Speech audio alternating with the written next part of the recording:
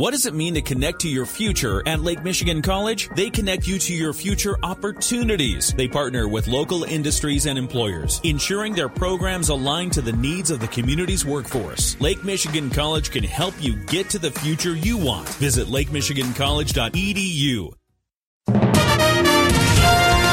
WSJM News Now. This is the 5 o'clock news block on News Talk Sports 94.9 WSJM. Brought to you by the Town Crier Wire. Holtec International has submitted a license filing to the Nuclear Regulatory Commission to restart the Palisades plant in Van Buren County. Spokesperson Patrick O'Brien tells us this formally begins the process of seeking federal approval to get the plant running again. It's another piece in the puzzle. I mean, I think last month we had announced that we had had a power purchase agreement signed with Wolverine Power. That was another piece. We have been working, obviously, with the Department of Energy, their loan program office, for some funding. Governor Whitmer and the state of Michigan's been phenomenal. They did provide $150 million. That $150 million was included in this year's state budget, with an understanding another $150 million will be coming.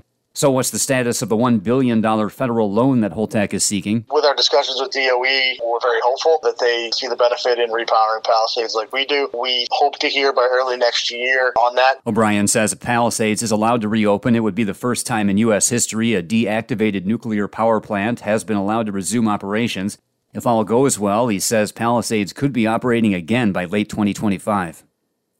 The Growing Michigan Together Council is preparing to send recommendations for growing the state's population to Governor Gretchen Whitmer. The council has held meetings all over the state, with the body divided into 5 subcommittees. They focused on jobs, infrastructure, K-12 education, higher education, and revenue. Serving on the infrastructure subcommittee was former State Senator John Prose. He tells us the group held 7 weeks of meetings, and a big topic was municipal growth. There are some structural reasons why our municipalities are precluded from growing as quickly as they might like because of both constitutional and statutory sorts of changes. Prose says the group has looked at how state and federal funds could be better funneled to cities, townships, and villages.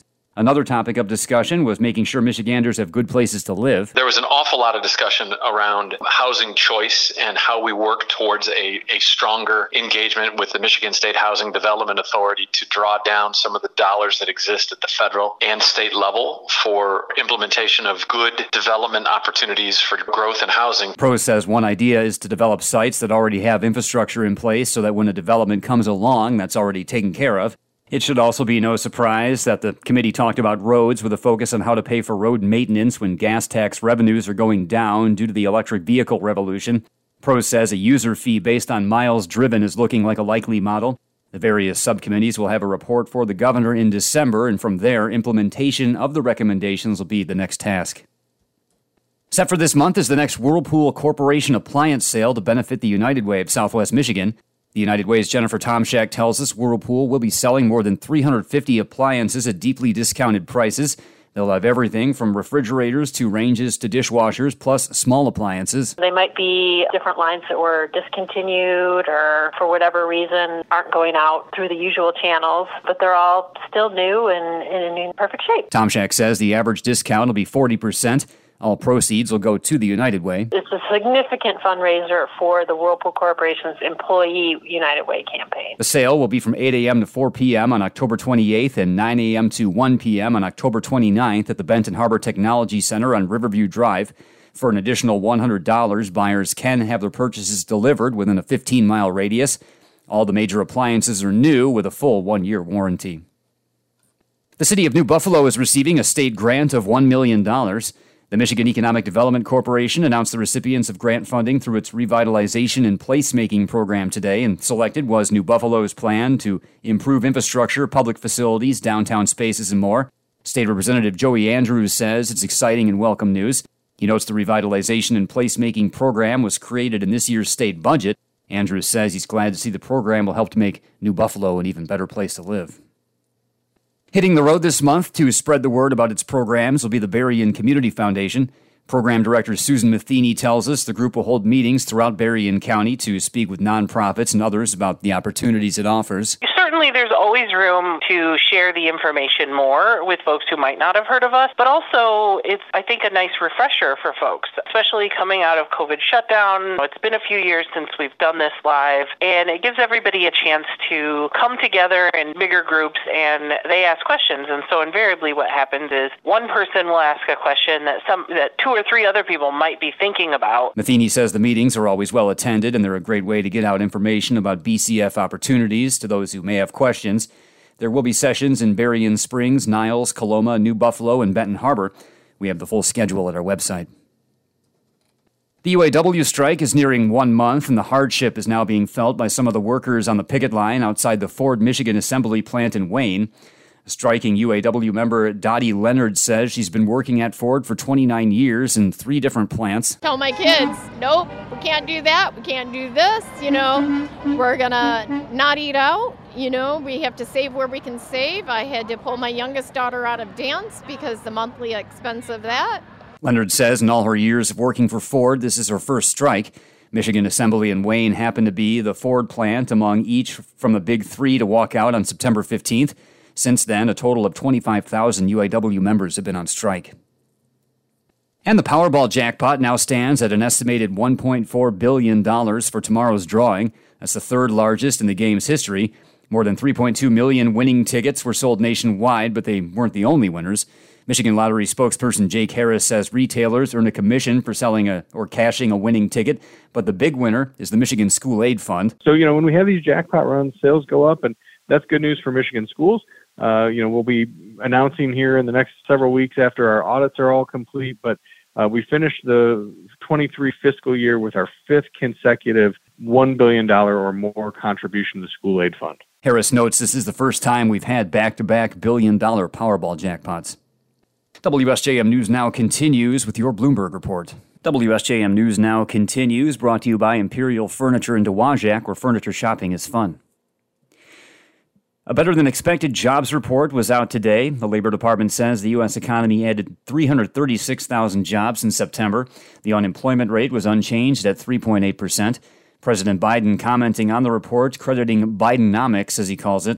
After his remarks, the president criticized the GOP over the federal budget. More from ABC's Karen Travers. President Biden says the September jobs report is good news, but he also warned about the potential consequences of a government shutdown if Congress doesn't pass legislation before funding runs out on November 17th. The president putting pressure on House Republicans. It's time to stop fooling around.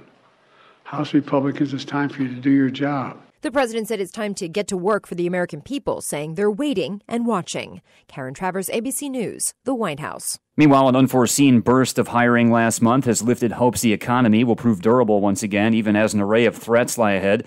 Businesses across the U.S. economy ramped up their hiring in September, defying surging interest rates, financial market turmoil, the ongoing threat of a government shutdown, and uncertainty to add the most jobs in any month since January.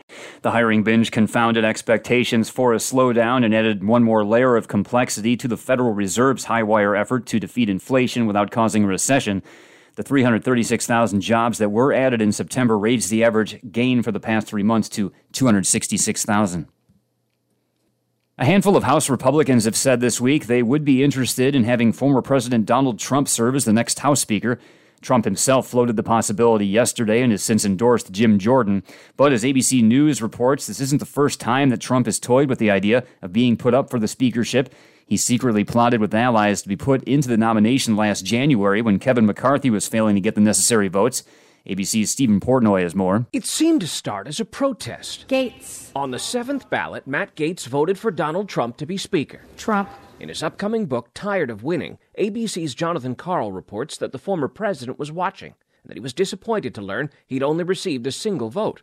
Sources told Karl Trump thought the problem was that Gaetz hadn't formally nominated him. So on the 11th ballot, Gaetz did. We must make our country great again, and he can start by making the House of Representatives great again. The result? The Honorable Donald J. Trump of the state of Florida has received 1. John Karl reports that continued poor showing ended the gambit. Stephen Portnoy, ABC News, Washington. Donald Trump's lawyers have asked a New York appeals court to halt his Manhattan civil fraud trial while they fight a ruling last week that calls for dissolving companies that control some of the former president's most prized assets. That includes Trump Tower. Trump's lawyers said in the filing today the judge clearly doesn't comprehend the scope of the chaos that his decision has wrought. Meanwhile, the non-jury civil trial entered its 5th day of testimony. The Biden administration is facing some backlash over a decision to expand the wall at the southern border.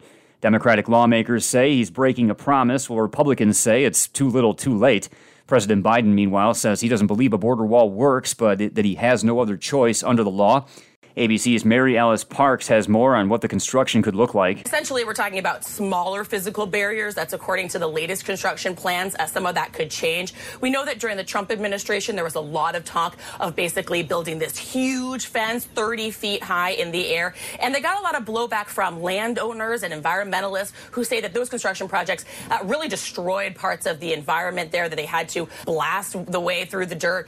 We're told that this administration is trying to basically use the money to build a smaller barrier. A Russian missile attack in Ukraine has killed a 10-year-old boy and his grandmother. The strike today in the northeastern city of Kharkiv came a day after a strike in the same region that killed at least 52 civilians in one of the deadliest attacks in the war in months. Associated Press reporters saw emergency crews pulling the boy's body from the rubble of a building after the early morning attack. He was wearing pajamas with a Spider-Man design. A senior government official said the strike also killed the boy's grandmother and wounded an 11-month-old child. A total of 30 people were wounded. It was a shocking scene in Penrose, California, outside of Colorado Springs, after reports of a bad odor coming from a funeral home.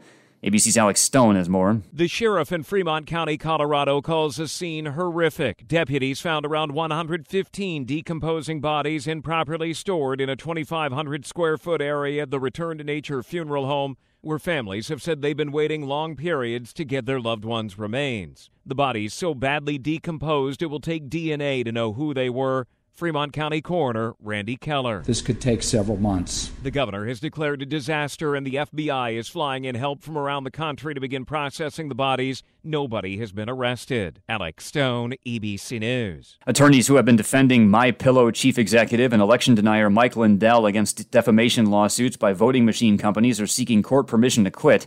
They say he owes millions of dollars and can't pay the millions more that he'll owe going forward.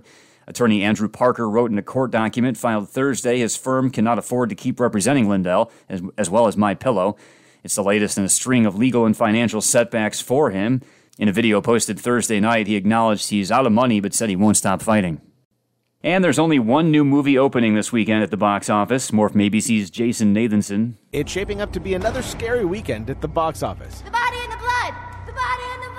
The Exorcist Believers, the only new film opening wide, and it'll easily finish first. Tracking has it debuting in the $30 million range, which is about what it cost to make. It was going to open next weekend on Friday the 13th, but it moved off that date when Taylor Swift decided to open her Eras concert tour movie next weekend. Exorcist Believer is the 6th Exorcist movie and the first of what's supposed to be a new trilogy. Jason Nathanson, ABC News, Hollywood.